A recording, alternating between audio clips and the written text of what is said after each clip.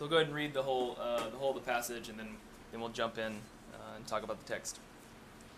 So starting in verse 1 of chapter 15, it says this.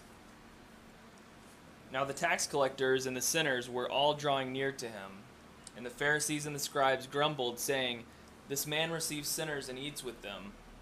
So he told them this parable. What man of you, having 100 sheep, if he has lost one of them, does not leave the 99 in the open country and go after the one that is lost until he finds it? And when he has found it, he lays it on his shoulders, rejoicing. And when he comes home, he calls together his friends and his neighbors, saying to them, "Rejoice with me, for I have found my sheep that was lost." Just so, I tell you, there will be more joy in heaven over one sinner who repents than over 99 righteous persons who need no repentance.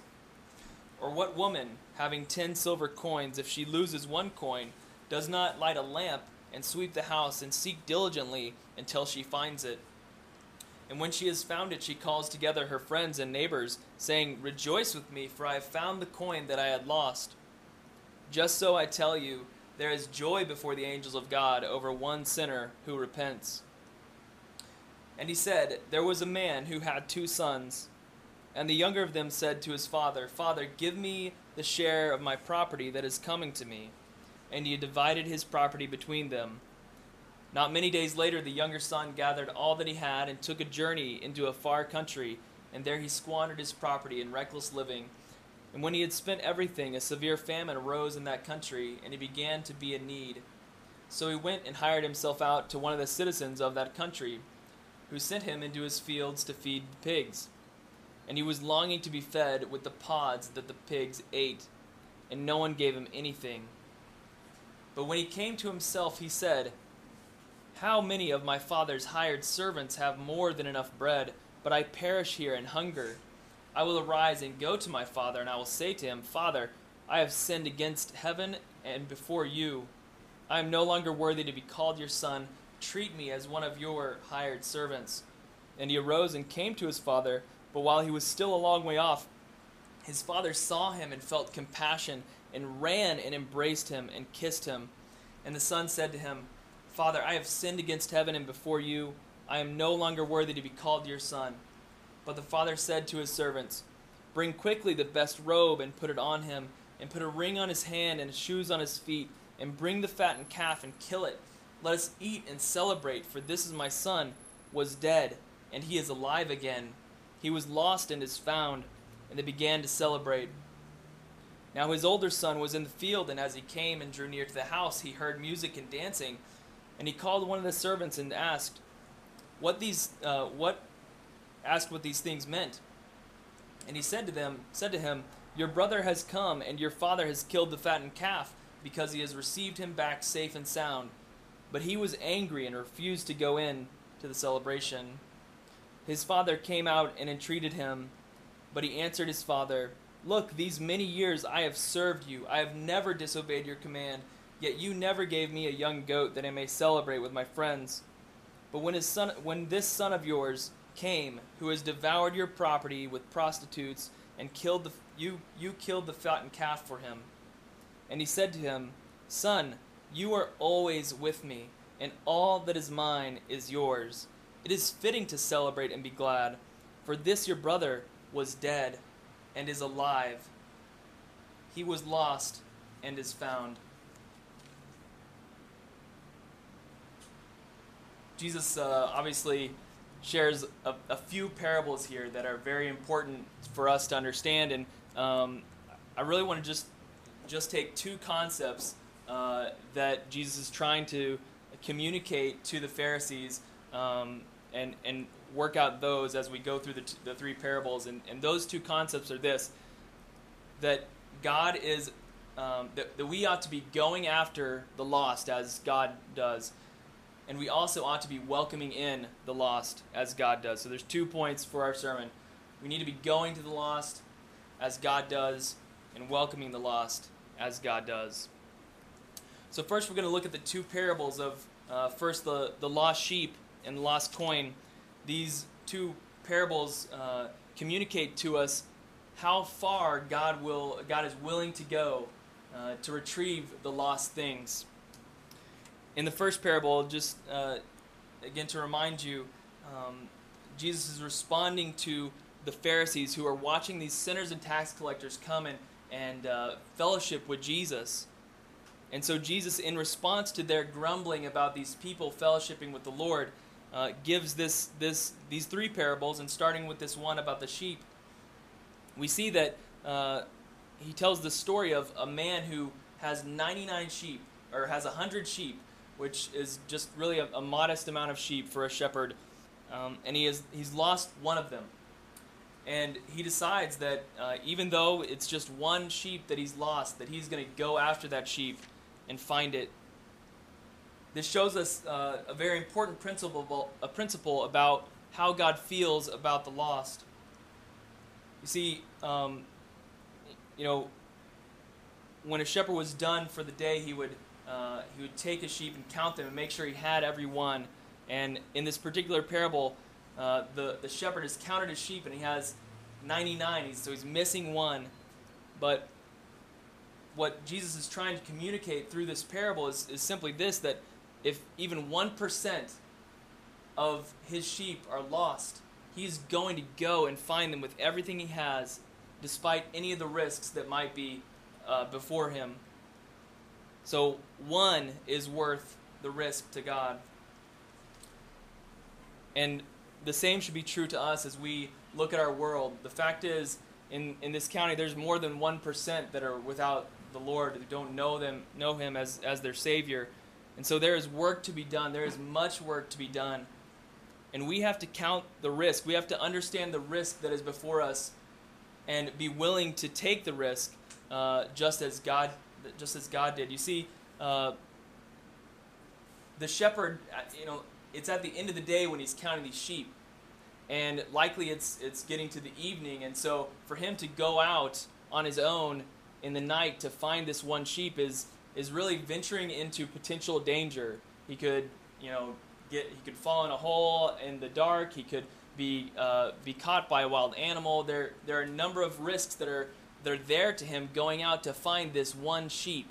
But he's willing to take on that risk, and we also have to be willing, if we're going to go after the lost as God has gone after the lost, as He's gone after us, we also are going to have to assess the risks that are before us. So there are a couple that I thought of as I was preparing, and I'm sure there may be even more. But the first risk for us is that in going out to draw more into the Lord's church, we risk changing the status quo. We risk the comfort that we have in the way things are. The fact is that we naturally default to not wanting to see change. We don't like to see change. We like things to just operate in a cycle and be okay, and for things to not change. But that's different with God. He wants us to always be pushing the status quo, to always be pushing out and going out and expanding His kingdom, because there is much work to do. If there's even 1% that are gone from Him, He desires that 1%, and that's the same that it should be for us. So there's still work to do. We can't.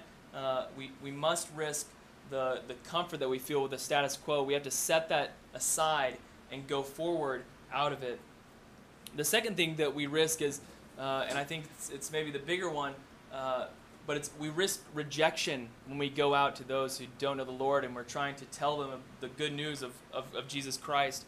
We risk rejection, whether it be for friends or whether it be from family or coworkers, whatever the case may be, whether it be neighbors. The fact is, when we're presenting the truth of Christ, the fact that Jesus has come and He is the only way to approach the Father, we risk rejection. And we as people don't like rejection. It doesn't feel very good when someone doesn't agree with you and rejects you or dislikes you because of your stances. And the fact is, when we stand for the truth of Christ, we will face rejection. And so we have to take these risks that God Himself has taken with us. Christ came and faced rejection head on in this world. He continued over and over to present difficult truths to those that were approaching Him. And he faced rejection time after time after time. And that took him to the cross. In the same way, we have to see that there is risk in going out to those that don't know the Lord and sharing the truth with them. There is rejection that we have to face. There is comfort that we have to get over. We have to move past the status quo in our lives to see change happen for the glory of God and for the advance of His kingdom. So the first thing we see in going after the lost is simply that despite the risk, God comes for us. He desires us. Even if there's just 1% lost, He will come after us. The second parable that Christ tells is the one of the lost coin. And in this one we see that even one is worth the cost to God. In verse 8 is where we see this parable taken up, and it says simply this: "What woman having 10 silver coins, if she loses one coin, does not light a lamp, sweep the house, and seek diligently until she finds it? And when she has found it, she calls together her friends and neighbors, saying, 'Rejoice with me, for I have found the coin that I had lost.' Just so, I tell you, there is joy before the angels of God over one sinner who repents." Now, a coin that's being talked about here is basically 1 drachma, which is 1 day's wage. So, she had 10 coins. She had 10 days' wages, and she lost just one of them. And what's being communicated to us again here is that even though she had nine of them left, this one was so important, and it's the same is true with God. That one is worth the cost to God. You see, it cost her something to try and find that 1 drachma. It cost her resources, it cost her energy, and it cost her time. And the same is true with us if we take up this challenge to reach the lost, to go after the lost as God has gone after us. We see in verse 8 that she lost the coin, and the first thing she does is she lights a lamp. Now, I don't know much about the cost of oil, but the fact is, if she's willing to just find this 1 drachma, to search for it diligently, I'm sure that using oil at this time is not something that she's it's going to cost her something. Oil isn't cheap, and so she's going to have to burn oil in order to provide light so that she can go on this search. And in the same way, it's going to cost us resources and abilities and things that God has given us to go after the lost that God has called us to reach. And second, we see from her that it takes her energy. She lights this lamp, and then she sweeps the house. She goes through the whole house and sweeps the whole thing out. It takes her energy to go after this lost coin. And in the same way for us, it's going to cost us energy. We have to put effort to being intentional about going after people that don't know this truth of the gospel. And so we're going to have to put forth energy. And finally, it takes time. She spent her day diligently searching for this coin. And in the same way, we sacrifice time that we could spend on ourselves or doing things that we want to do or that are maybe fruitful for our financial situation or whatever it is. But we have to count the cost that it's going to take time out of our schedule. It's going to take energy from our bodies. It's going to take resources that God has given us in order to reach out and to go out after the lost that God has in this place. So despite the cost, God comes for us, and we also ought to go for those that are lost.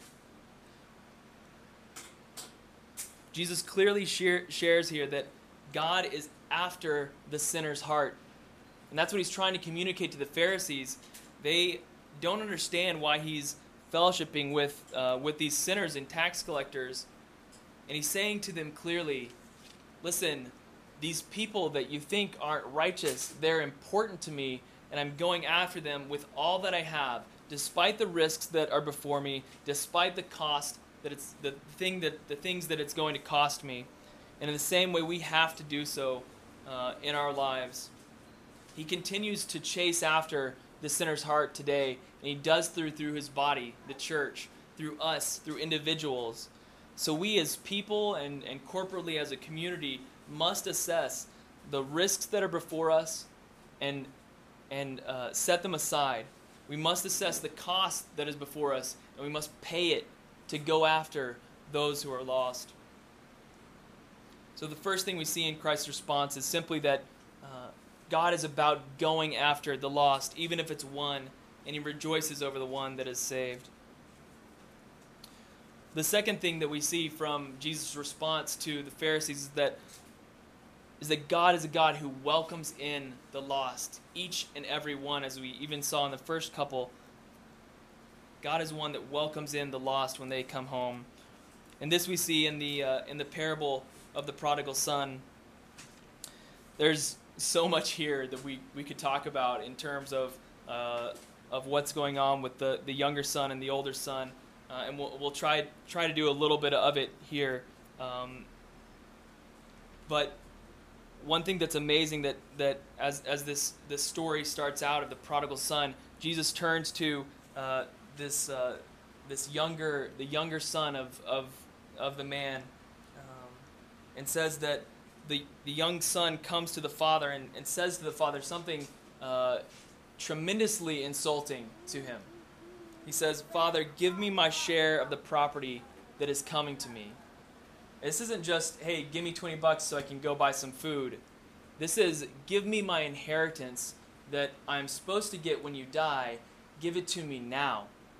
He is counting his father as dead. He is rejecting his father, and this would be a tremendous insult to him. But his father graciously divides the property and gives this young son the inheritance that he would receive when he would die. And with these funds, this inheritance that he received from his dad, he goes out and recklessly lives.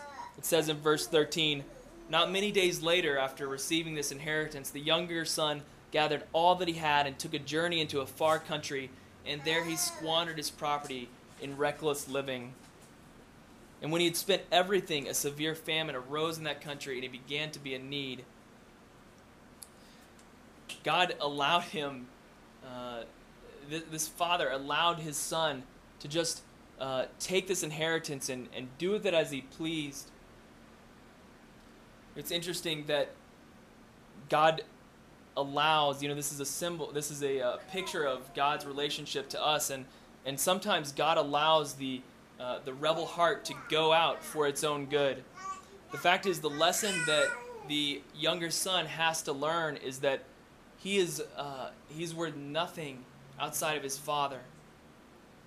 His only hope is his father, is his God. So we see that the son goes out and lives recklessly, and once he had spent everything, this famine arises, and he goes and hires himself out to the citizens of the country, and he ends up feeding these pigs. And I just can't imagine. He gets to the point of just longing to be fed with pig slop. So he's to the total, complete end of himself. He's spent all that he possibly could have in life from his father, and he just threw it all away in reckless living, as it says. And he comes to this final realization when he's hit rock bottom and there's nothing else there for him. He says this to himself: "How many of my father's hired servants have more than enough bread, but I perish here in hunger?" And he devises this plan in his head and says, "I will go to my father and tell him, I'll confess that I have sinned before you and that I am in need, and my only hope is in you." See, the lesson he realized was that nothing in this world can satisfy our inherent longing for God, what God supplies for us. But God is our only hope, and that's the lesson that the younger son realized after spending all this inheritance, all that the father had given him on the world's pleasures. He realized that the only one that was able to save him was his father. He couldn't turn to the citizens of the country that he was in because they weren't even giving him the pig slop. the only option he had was to go to the Father and seek his forgiveness and hope that he would hire him as a servant on his land. And so he does so. And what we see is amazing, and it speaks to the amazing character and grace of God. He goes back to his father, and as he came, he was a long way off, and the father looks out from his property and sees his son coming. And the Bible says that he felt compassion. And when he felt compassion, he ran, he embraced his son, and he kissed him. And the son said what he had formed in his heart when he left to go back to his dad. And he said, "Father, I have sinned against heaven and before you, and I am no longer worthy to be called your son." He realized that he had been unwise with all that he had been given. He threw it all away, and that it was his fault, that he was at fault with this. And he confessed it to his dad. And instead of receiving some punishment from his dad, instead of being put where he was hoping to be, which is just as a hired servant for his father's land, his father responds with an amazing statement. His father turns to his servants that are standing there and says, "Bring quickly the best robe and put it on him, and put a ring on his hand and shoes on his feet, and bring the fattened calf and kill it, and let us eat and celebrate." This is a huge thing. The son was only hoping to be a hired hand in his father's property, but the father has said, "No, you are my son. Despite what you have done, despite the things that the way that you have wasted these material things that I've given you, you are still my son, and I accept you." He gives him a robe and a ring and reinstates him as a son, not as a hired servant, which is less than what he deserved. He deserved nothing for what he had done. But instead, the father restores him to sonship. What a beautiful thing. What a hope for us. He goes on to say something even more amazing. He says, "Bring the fattened calf and kill it." Now, unlike us in this time, not every meal had a protein that was some sort of meat. It was very rare to kill the fattened calf. The fattened calf is a special calf that was specifically raised and fed for, they think actually, the Day of Atonement, when the family would celebrate the Day of Atonement. And so the father is saying, "It is time to slay this fattened calf because my son has returned." He understands the importance of the fattened calf, that it's symbolizing the most important thing that we can celebrate all year. And for them, this year, that is the fact that their son has come home. And so they kill the fattened calf, and they celebrate the fact that the one who was dead is now alive. What a beautiful truth for us, that God is our hope. Even when we waste all that he's given us, even when we squander it in foolishness and the stuff of this world, he is our hope. He restores us to sonship. See, nothing, as I said, nothing in this world can satisfy our inherent longing for God. And that's the lesson that this younger son realized. We blew everything. He realized that he needed his father. And he went to the only person that could help him, and that was his dad. His dad gave him even more than he ever hoped he could have. And that's how God operates with us as well. When we come to him confessing all that we've done in humility before him, saying, "Father, I deserve nothing," he restores us to sonship with him. What an amazing truth. But the story doesn't end there. You see, there's another son, an older son, and the older son, when the younger son comes in, is in the field and he's working, and the celebration is sort of getting kicked off, and the older son comes back out from the field to the home, and it says, "Now his older son was in the field, and as he came, he drew near to the house, and he heard music and dancing, and he called one of the servants and asked, what's going on?" And the servant told him, "Your brother has come home, and your father has killed the fattened calf, because he has received him back safe and sound." Now his response should have been joy that his brother had come home, that he was safe, that he made it back. But instead, the reaction that this older brother has is one of anger. It says, "But he was angry and he refused to go into the celebration." He refused to go celebrate the coming home of this one person, this one brother of his.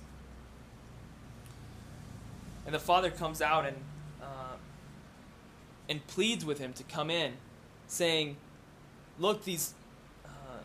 It pleads with him to come in, and his son turns to the father and says, "Look, these many years I have served you, and I've never disobeyed your commands, and you never gave me a young goat that I might celebrate with my friends. But when this son of yours came, who has devoured your property with prostitutes, you killed the fattened calf." He is jealous over the celebration that is being thrown on his brother's behalf.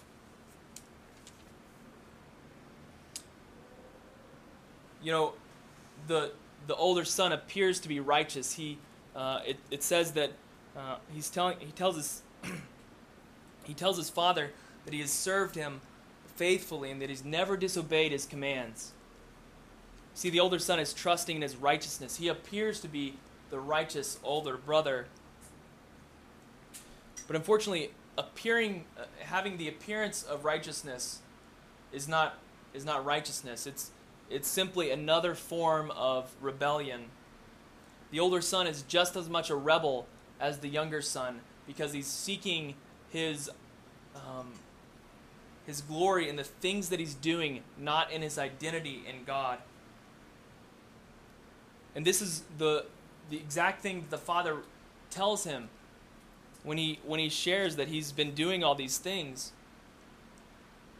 The father responds to the son's complaint about his brother by saying, "Son, you are always with me, and all that is mine, all of it is yours. It is fitting to celebrate and be glad, for your brother was dead and is alive. He was lost and is found." See, it's not the appearance of righteousness that makes us righteous. It's not the appearance of righteousness that gives us our position in life. Rather, it's our identity in Christ that makes us righteous. And this is the lesson that the father was trying to share with the older son.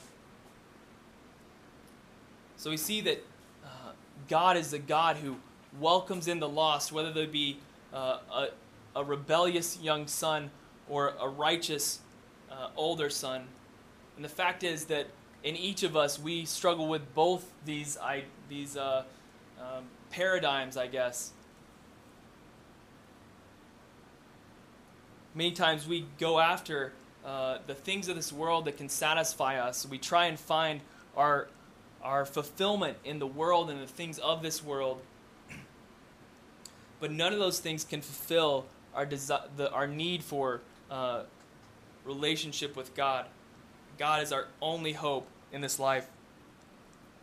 And in the same way, many times we trust in our actions, in our abilities, and the things we do, the talents we have, to somehow validate who we are, to somehow give us our standing before the Lord. But the parable of the prodigal son is clear. Our identity is not in those righteous works. They are dirty rags. Our identity is in Christ, who makes us righteous, and in Christ alone. So we see that God is a God who celebrates each one who comes to this understanding. that their only hope is in God through Christ Jesus. And the one who gives us our identity is Christ, who has saved us from all that we've done and restored us to the Father.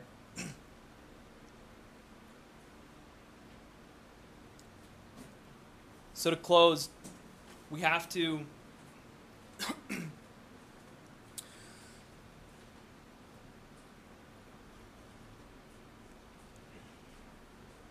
realize that God has called us to go after the lost as He has gone after the lost. We have to be willing to risk comfort and rejection to find the one lost sheep, to find the one lost coin. We have to pay the cost of time and resources and energy to find the one lost coin. We have to celebrate with God over the one, because each of us testify to the amazing work that God has done in us. In each of these parables, we see that God is celebrating what is happening. At the end of the sheep, we see Him say, "Rejoice with me, I have found my sheep that was lost. Just so I tell you, there will be more joy in heaven over one sinner who repents than over the 99 righteous persons who need no repentance." In the same way, in verse 9 we see, "Rejoice with me, for I have found the coin that I lost. And just so I tell you, there is joy before the angels of God over one sinner who repents." When we see this son come home from his reckless living, we see this beautiful celebration of the return of one individual to the Lord. In the same way that God celebrates over the one, we also should celebrate over the one, over each life that comes to repentance in Christ. Because by doing so, we remind ourselves of the great work that He's done in us. We each testify to the amazing work that God has done. We each can identify with both the younger son and the older son. We each have a rebellious heart that chases after stuff of this world to fill the hole inside of us, when we know that our only hope is in God. We each trust in our own righteous acts and say, "These good deeds will get me to heaven." But it is not in deeds, it is only in Christ that we have sonship in the Lord, that we have our identity. God gave us hope when we were hopeless, and identity when we had none.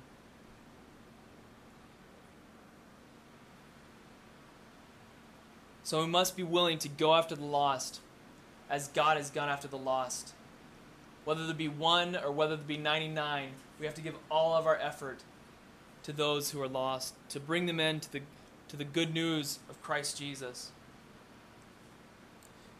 And finally, we have to welcome them. We have to welcome them in the Lord, to celebrate the things that the Lord is doing.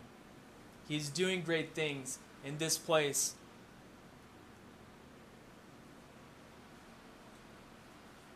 As we close, we're going to move into a time of prayer. And we're going to just spend some time praying for our needs individually, as we do each week, and praying for our city, that the Lord would be chasing after hearts in this place. Lord God, we thank You for all that You're doing, all that You've done in us, all that You will do here. Lord, we thank You that even if You have 99 safe, You will go after the one that is lost. Even if You have 9 out of 10 of the coins, You'll go after the one that is lost. Give us the same resolve. Give us the same compassion.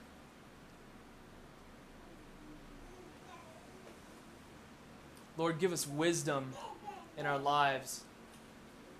Help us to see the risks and know that they're worth it. Help us to see the cost and know that it's worth it too.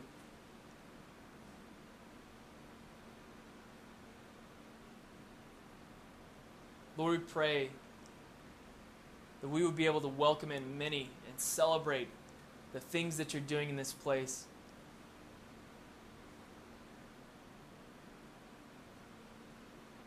Lord, you are God.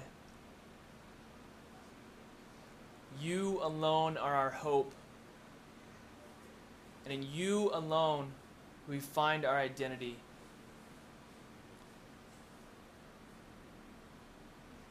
We thank you for all these things. In Christ's name, amen.